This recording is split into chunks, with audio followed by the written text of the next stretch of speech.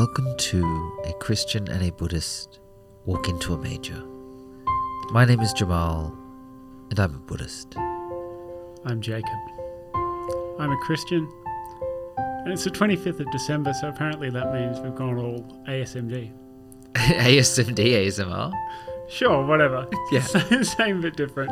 I didn't know ASMD was a thing.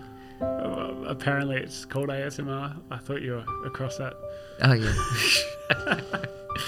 But it is the 25th of December, It's Jamal. true. And Merry Christmas to you. Merry Buddhamas to you, Jacob. And look, in the true spirit of Buddhamas, we have a podcast episode for you today that is taking the traditional Christmas special idea and just playing around with it a little bit. Traditional Buddhamas special, of which we've recorded one. We've decided that's a tradition. Hey, look, all traditions have to start somewhere. This is true. Yeah. Did you know that Silent Night was written because there was a flood that damaged the organ and they needed something they could play on guitar? Oh, really? Yeah. So it was played on guitar the first time? It was played on guitar the first time, some point in the 19th century. So are you saying that Silent Night was the original Wonderwall? Yes, The that song- is exactly what I'm saying. That when everyone is that scene in the Barbie movie where they're just like being a dude bro with a guitar, but if it's the Christmas Barbie movie, it's Silent Night on a guitar. I love it. But Silent Night is not what we're here to discuss, Jamal. What are we here to discuss? We're here to discuss a different Christmas song, and probably one of my favorite Christmas songs. One of mine as well. Actually, Yeah. I will start this podcast with a little bit of a story, which, to the shock horror of probably nobody, I don't love Christmas songs all that much. I pretty much outright refuse to sing them in choirs that I'm in. Is that because of the Christmas songy nature of them, or is this your relationship with Christmas? No, I think it's the Christmas songy nature of them. Yeah. It's just the fundamental the fundamental pain it gives me. I worked in retail for a good 10 years of my life, so I'm somewhat familiar with this. It took years of recovery to be okay with Christmas songs. Yeah, and not only did I work in hospital over Christmas for many years, but I also for a few years sung in a Christmas choir that was at I feel like you brought this upon yourself. Well, look, I was 15 and getting paid, and it was singing on the steps of Crown Casino in Melbourne, and it was just you do that every day for a few months, for a couple of years, and it's just pretty it gets pretty inane after a while. But this is not that kind of Christmas It's not song. Shall we allow it to introduce itself? We should. This is a good Christmas song. I'm looking forward to Christmas. It's sentimental, I know, but I just really like it. So what is good about this piece of Christmas music? This is Tim Minchin's White Wine in the Sun. I mean, the first thing that's good about it is it's by Tim Minchin, which just Sure. automatically just makes things better. I'm very sorry, Mariah Carey. I'm very sorry. I'm Wham. not at all sorry, Mariah Carey. Tim Minchin may be a better songwriter than you. I apologize. I think. So this to me is in the realm of what I kind of want to dub Australian Christmas classics, and I think there's Up there with Rolf Harris's Six White Boomers. Sure. So no, there is a growing there's a growing kind of genre of Australian Christmas classics, I think, and I'm interested to unpack a little bit why we think this happens in Australia uniquely. But the other song that falls into this category that I'm thinking of is "How to Make Gravy" by Paul Kelly.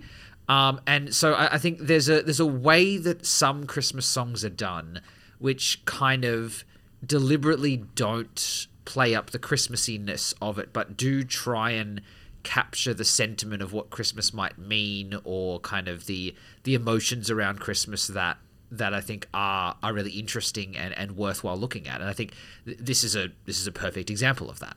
Yes, absolutely. Yeah.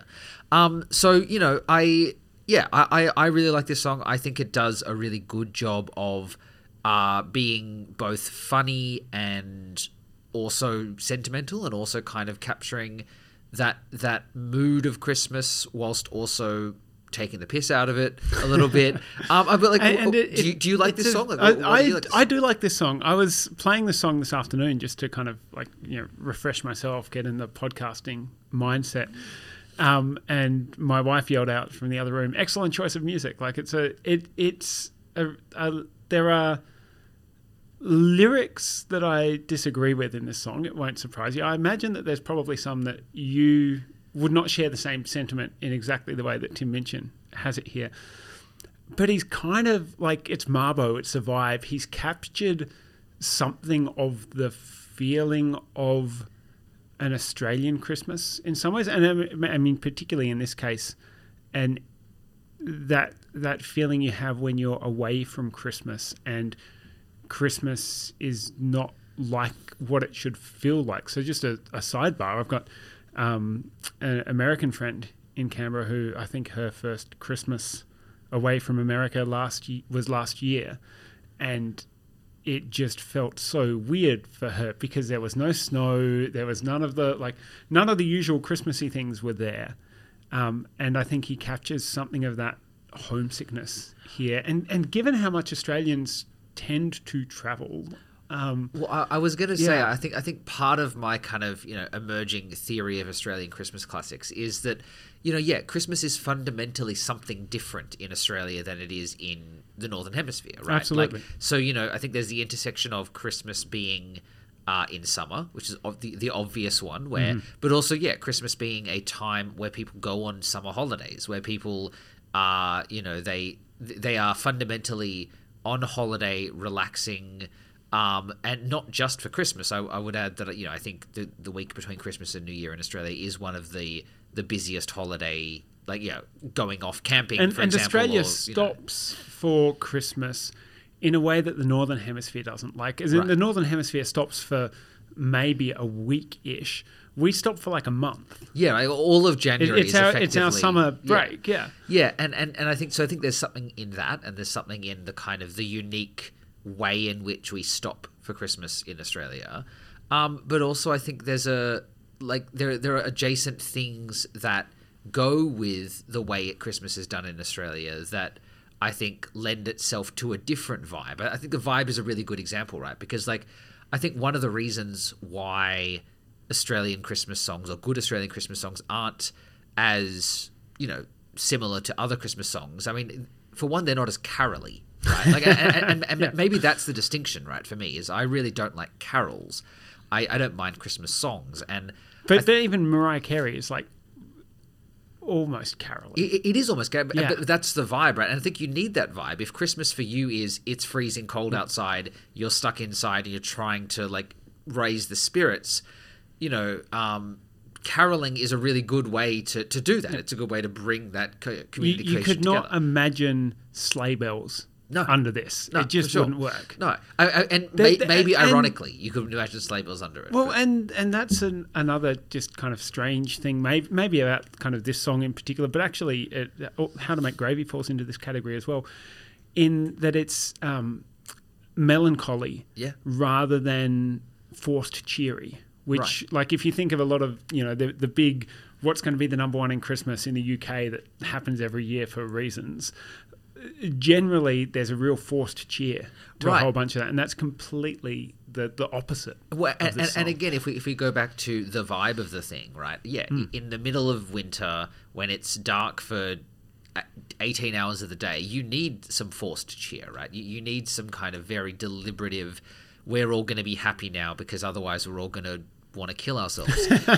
But I think in Australia, I think the melancholy comes in because of the vibe of stopping and the vibe of rest and the vibe of, it's almost the opposite. It's so hot, you just want to lie there and kind of just do nothing. I think Christmas is reflective in Australia in a way that it really isn't in the Northern Hemisphere. And so that brings us kind of into the song. Dare we discuss it? Oh, yes. Because that little thing we're doing today. Part of there's a vibe going on there, but there's also a self-aware reflectiveness in it. And I want to suggest that is part of the Southern Hemisphere Christmassiness as well. that you're talking about. I've got this particular part in mind. And yes, I have all of the usual objections to consumerism, to the commercialization of an ancient religion, to the westernization of a dead Palestinian press ganged into selling PlayStations and beer. But I still really like it. Right, and you're right. That is deeply reflective, and I think that's, that is one of the most kind of direct, on the nose criticisms you can make about Christmas, right? Which is that it's a religious thing that had some spirituality and now is just all consumerism, and Minchin again, he's getting away with it because he's Tim Minchin as well, but he is getting away with in the fifth or sixth line of the song, just going, "This is why everyone hates Christmas." Yes. But it's kind of nice, and like I like that kind of juxtaposition of he's talking about, I accept all of the things that people don't like about Christmas, but I can still have there's something a feeling about it. Yeah, for sure. And I do think that is probably somewhat easier from our vantage point, because so many of the traditional Christmas things just don't work. Right. In Australia, with the heat and everything else that we're talking about. And there's an interesting just little side note on that, which is there's a probably 40, 50-year-old tradition, it might be older now, of kind of Australianising the Christmas story. Yeah. And having like Outback Jesus was a big thing when I was a kid, right? Like, and putting having squatters and shearers come and visit the baby Jesus in the manger in the pub out back, like retelling the story in a way that makes sense in the Australian cultural context, which you just like is because it's already so different from Europe that you then go, okay, well, how do we actually tell this in a way that makes sense here? Right, and I think that's so. One of the lyrics and the title of the song that I actually think is super subtle, but actually really grounds that is the title. It's White Wine in the Sun, right? Which I think on the face of it is almost completely antithetical to the concept of the Christmassiness of things.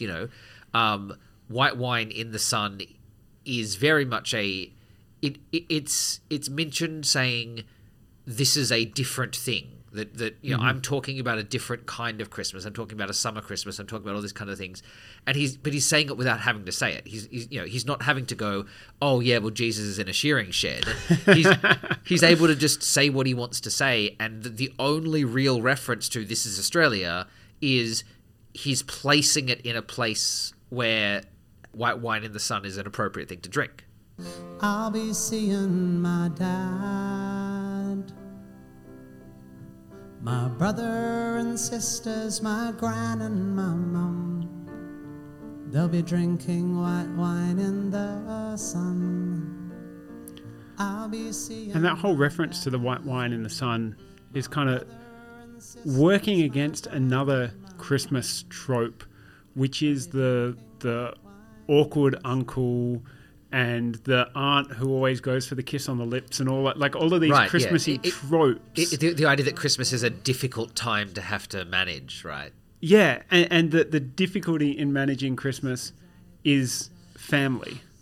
Like he's explicitly rejecting the religious overtones. Like, I'm not expecting a visit from Jesus.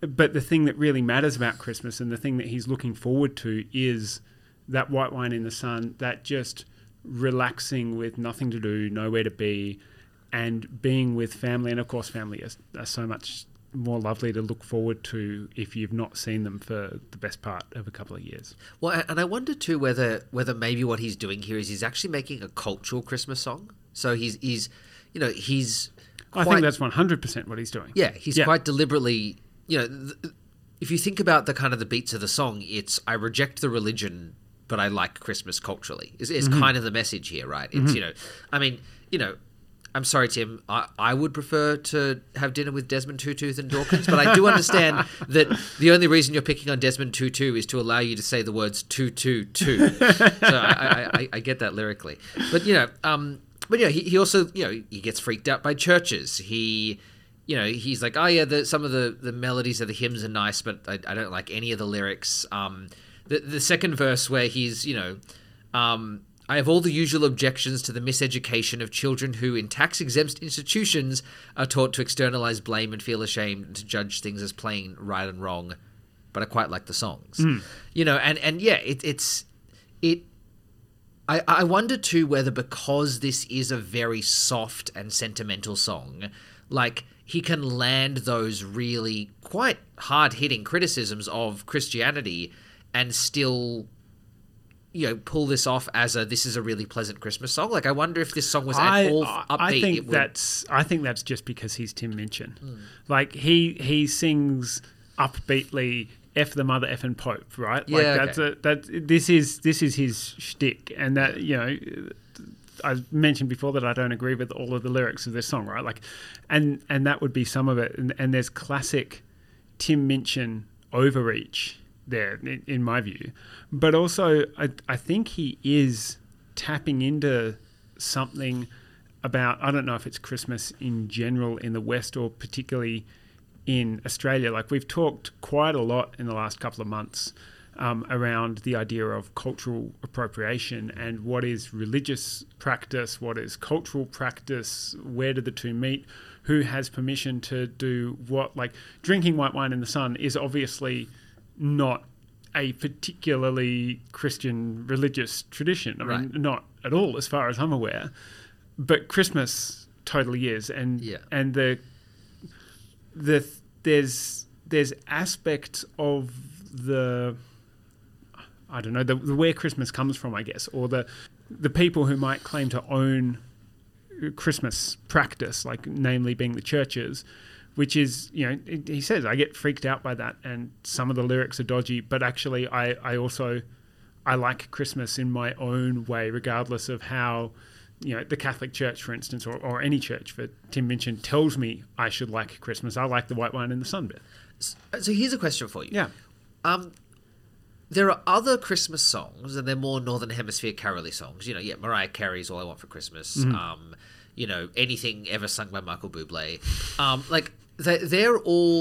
They feel different. And I think we've discussed why some of the situationalness of them feels different. But they are also, though, not religious. Yeah. Right? All I Want for Christmas Is You is really... It's a love song that's about themed around Jesus. Christmas, right? Yeah, it's not All I Want for Christmas Is You, God.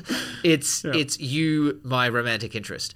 So I guess my question for you is, what is the difference between this song as a cultural Christmas song and that song as a cultural Christmas song, right? Like it's, I think we can totally see the difference between religious and non-religious songs about Christmas, sure. Mm-hmm. Yeah. But yeah, like the love song version, the poppy love song Christmassy thing has been trying to do that since the 60s in terms of, kind of mainstreaming Christmas outside of a religious context. So, like, why is what Minchin is doing here so different? And I guess, at least in my opinion, it lands a lot better.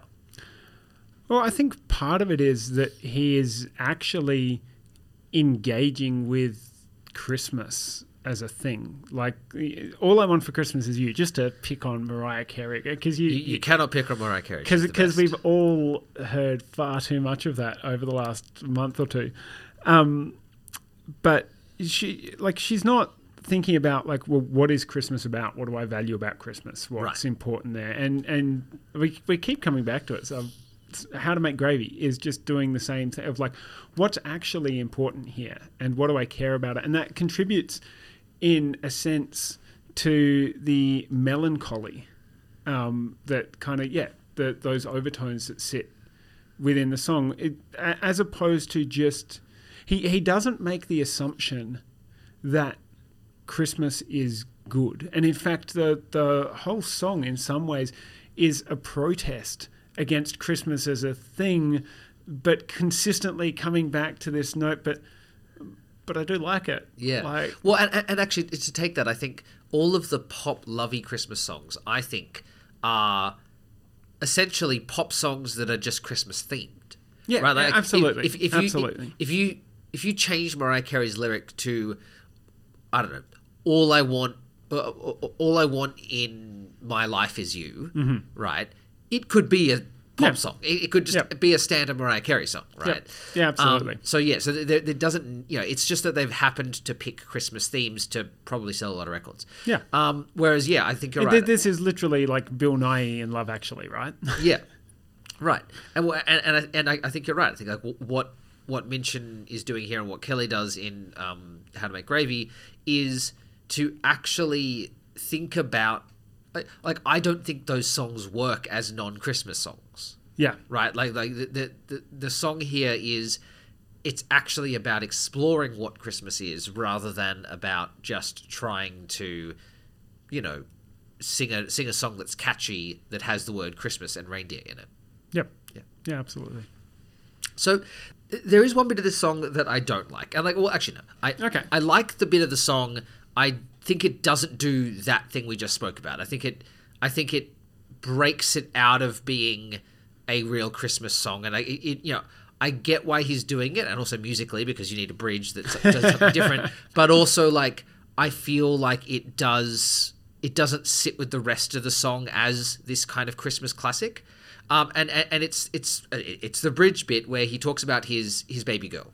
And you, my baby girl, my jet-lagged infant daughter, you'll be handed round the room like a puppy at a primary school. Just a magnificent lyric. It is.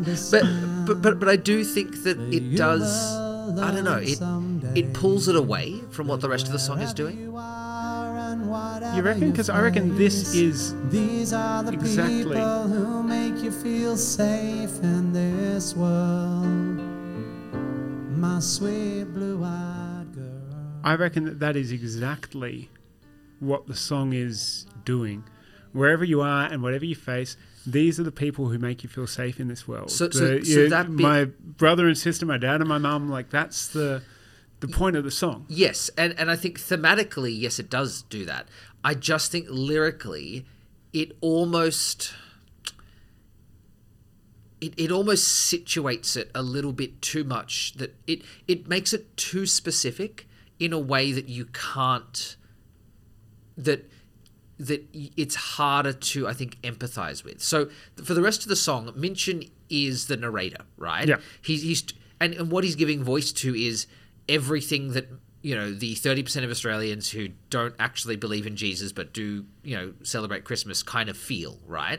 And so he's taking this position of the audience, and he is giving voice to this kind of broad criticism but still kind of sentimental positiveness around Christmas, right? Mm-hmm.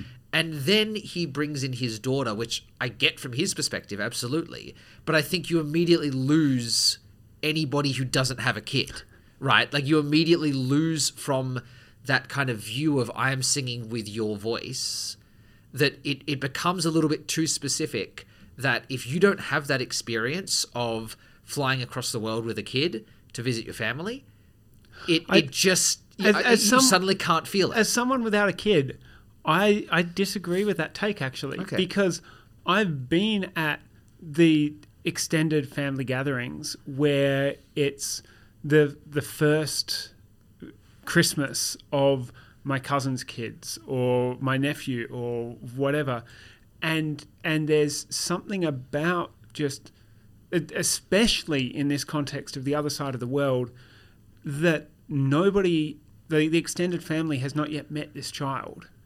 And there's just such it's for me anyway, it's a Christmassy thing. And there's such a warmth there. And that goes exactly to what I think Tim Minchin is saying is the real point of Christmas is seeing your family and drinking white wine in the sun without a care in the world. And part of that is the new baby being handed around to everyone because grandma's only ever seen them on Zoom. Right, I get that. And all right, actually, here's maybe an emotional take on this, which is that maybe when I hear this song, I feel like for most of the song, Minchin's talking to me, right? Yeah. Minchin's going, hey... He's voicing something that you're feeling. And you feel like the song is being sung to you. And then he brings in this verse and you realize the song's not being sung to you, that it's being sung to somebody else. Yeah. And I think there's something jarring about that, but I will give you this. Maybe that's also the point, right? Maybe part of the layered message here is that, you know, Christmas isn't about you. It's about other people, right? It's about family or whatever else, right? But I think there's a moment, you know, where for the rest of, for every bit of the song up to that point, you feel like he's speaking to you and then you realize he's not speaking to you. And I think that feels a bit weird. Mm-hmm. Yeah, no, I can see that. I've got another question for you about a different part of the song, though. I'm wondering, like, just how you respond to lyrics like this. I don't go in for ancient wisdom. I don't believe just 'cause ideas are tenacious, it means that they're worthy. How do I feel about that bit? I mean, like, I do get it, and I get the point. It's an articulation of a kind of atheist perspective on the world, right? That, you know, because he's valuing ideas based on their arguments rather than their historicity.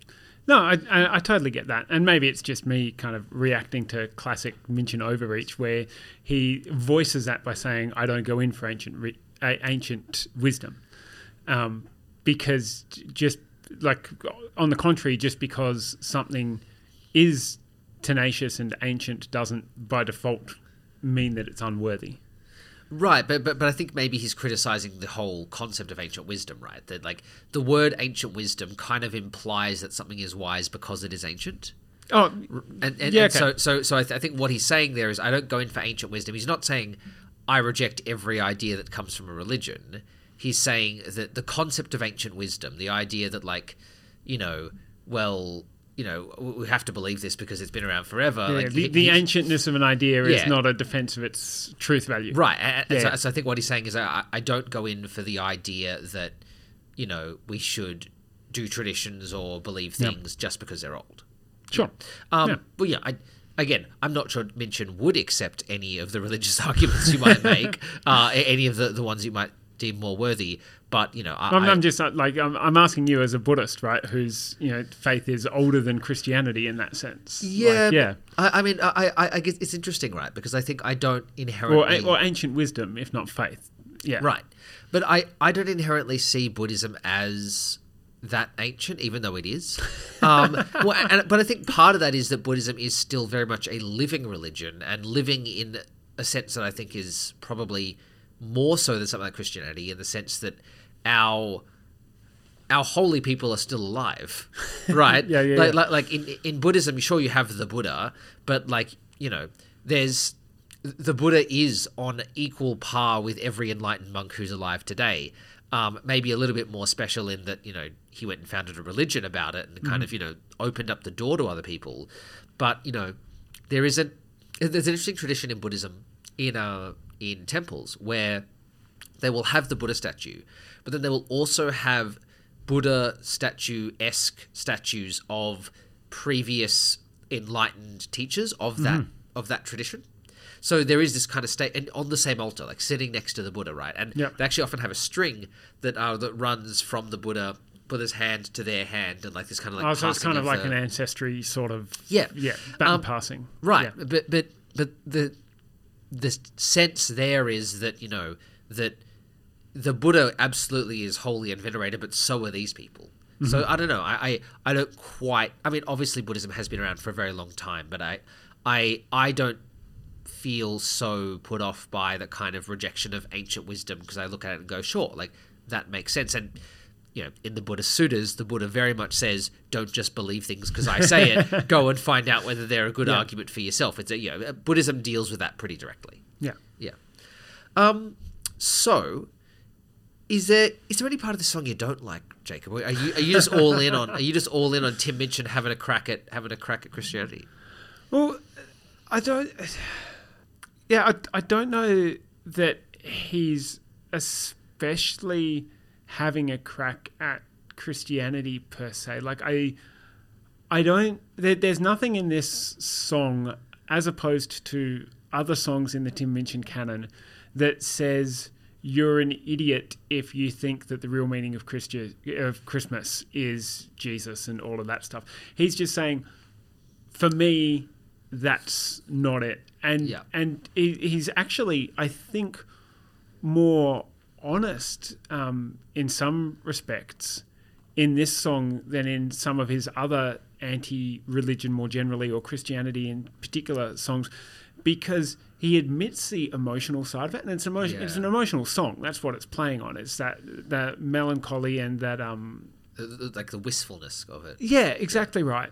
But so he says, I get freaked out by churches. Like, not just I rationally disagree with what is happening in churches, but something in there like just makes me feel weird and jars with me on an emotional level. And I'm sure he would say that that's connected to the rational level in the way that he's thinking about it.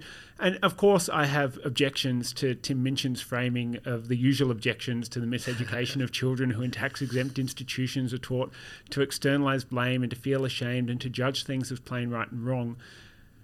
And this is where I have these moments with Tim Minchin in particular, but like just with things a lot of people say sometimes, where I hear that and I don't recognize Christianity, and I certainly don't recognize my own faith in what he's talking about there. So can I ask about that? Yeah, Because please. I can absolutely see why, based on what I know of your faith, you don't recognize your own faith in that, right? Yeah. Like I from what I know of the Lutheran Church and from your involvement in it, externalizing blame, feeling ashamed, judging things as black and white, right and wrong is not the theology that you subscribe. It does happen in the Lutheran Church. Like, sure. Yeah. I see the thing he recognizes. Well, yeah, but I guess that's it, right? Like, I feel like certainly, even if you want to say that that's not your faith, certainly you can see that in Christianity, and you can see that education. Yeah, particularly, I think he's having a crack at Christian and Catholic schools here, right? In particular, but certainly you can see that. Like, you have to be able to see that even if you're not doing it, and even if you believe that's unchristian to do that, then that still happens, and that's still objectionable. Oh, and yes, I agree with that. I don't know that it happens to the extent that maybe Tim Minchin would think it happened, and maybe that's just he's approaching it from one angle and I'm approaching it from another angle, and he's more negative about the church than I am, and so that's colouring our different views of it. But I guess for me, part of the and again, this is probably just the angles that we come at it from, but it feels like Tim Minchin has never actually made the attempt to understand, well, why would somebody practice faith, and to look at, well, what are the positive associations of this, and could we look at, faiths, any faith. You could do a similar thing with Islam, right? Well, people do this with Islam and various violent and patriarchal things all the time, and go, yeah, but what is the good here? Yeah, okay. And so I can absolutely see that Tim Minchin as an artist probably has never made that attempt. I would say I don't think he has to make that attempt in this song, because the conceit of the song is setting himself up kind of in opposition to the traditions of Christmas, right? So I think, having a pot shot at some of those things kind of helps the song land its message. Yes. So I think, in some of his other works, I can absolutely see why Minchin, the criticism might be going, well, come on, mate, like, actually engage in this. But he has a song that is called If You Open Your Mind Too Much, Your Brain Falls Out. Sure. Which just, like, for me, this is... Sorry, I'm just going to bang on about Tim Minchin for a moment. Like, for me, that's just a massive blind spot in Tim Minchin, because his whole thing is you have to open your mind and you have to think rationally, and you and yet there's this whole area where he actively views it as dangerous to open your mind in a particular direction. He does not. He's so self-aware and so culturally critiquey of the kind of left left-wing atheist progressive movement of which he's a part as much as anything else, and he seems to have this massive blind spot in that self-awareness. Well, that's my take. He's. I mean, Tim mentioned, shows his hand here when he talks about breaking bread with Dawkins, right? Like, I mean, at the end of the day, I'm sorry, Richard Dawkins does not seem to be like a pleasant person to have dinner with. Like, as much as he'd be very interesting, like, if the Dawkins-esque view of atheism is not one that I ascribe to or think is particularly healthy for the world. And I should stress, that's not a particular critique of this song, especially. But probably something worth saying just around the song is that, especially if your experience of church is church at Christmas, and the kids doing the nativity scenes and the whatever. Like I think this just again plays into a broader cultural milieu that doesn't really that sees the institution and sees all of the crap that we know happens within the institutions and royal commissions and this and that, but doesn't see the faith aspect of it, essentially, and that's not just Tim Minchin. That's, I mean, even as you said, to an extent, yes, I share the objections of where that happens. I wouldn't universalize the miseducation of children as like all Christian schools are miseducating children. And all right, I want to finish us before we go to the bar today on I guess it's a question about these kinds of songs, because I really like these songs, right? This and How to Make Gravy are my favorite Christmas songs. I actually reckon that where over the next 10 to 15 years you'll get a suite of songs from Australian artists that do this kind of thing really, really well. The problem with them, the problem with them being enduring Christmas songs, is you can't sing along to them. Like they don't have that kind of that carol-y vibe, or that ability to actually be kind of half drunk at Christmas and singing them. And so it's like, how do you... You don't reckon you could sing along to this? I think it's bits and pieces, bits right? and pieces. Definitely the chorus. You could sing bits, but you can't sing the whole song, right? Yeah. And you can't crack this out at a work Christmas party and... it'd be a thing. And maybe Gravy is better at that, but only marginally. Not the verses. Yeah. So I guess my question is, how do we take these songs and make them classics and make them enduring when you lose that ability? When because of the fundamental nature of them, they're not sing-along songs. Is this something that is also true of the Mariah Carey and Michael Bublé songs? I feel like they're more, because they're more pop songs. Like they have hooks, they have things you can sing along to a bit better. Yeah, okay. Well, then the answer I was going to give doesn't make any sense, which is because the thing with your more traditional Christmas carols, like not just the Christmas ones, but something like the Wrexham Carol or that kind of thing, is that they're designed for group singing. That's the purpose of them. And so maybe to an extent your Michael Bublé and your Mariah Carey are also kind of designed to be sing-alongable. Yeah, well, and Australia, actually, to get to that, Australia does not have a culture of singing. Like in the UK, they still, I'm told, I've not seen it myself, but they still have men singing in pubs. Yeah. Like just blokes having a beer and a sing-along, which is just like, you'd get crucified if you tried that here. It doesn't work with Australian culture for whatever reason. I think that's probably a bad thing, but there's no changing it. All right, so A, I'm going to bring you along to Spooky Men's Chorale and pub choir at some point. Okay, sure. And B, yes, I think you're right. And I think it's a thing that is like, and maybe that's it, right? Maybe partially what makes them Australian is that they're there to be listened to and kind of chuckled at, rather than they're there to put on in the background. And like, I feel like you'd put this song on. And I know it's becoming a tradition. Have you ever sung at a family Christmas do? I've never sung at a family Christmas do. I mean, I have, but that's because I used to be a musician and used to do the entertainment for a bit. But it's a different thing. Sure. But I think one of the traditions that's actually happening with How to Make Gravy, right, is the 21st of December is becoming known as Gravy Day. Yeah.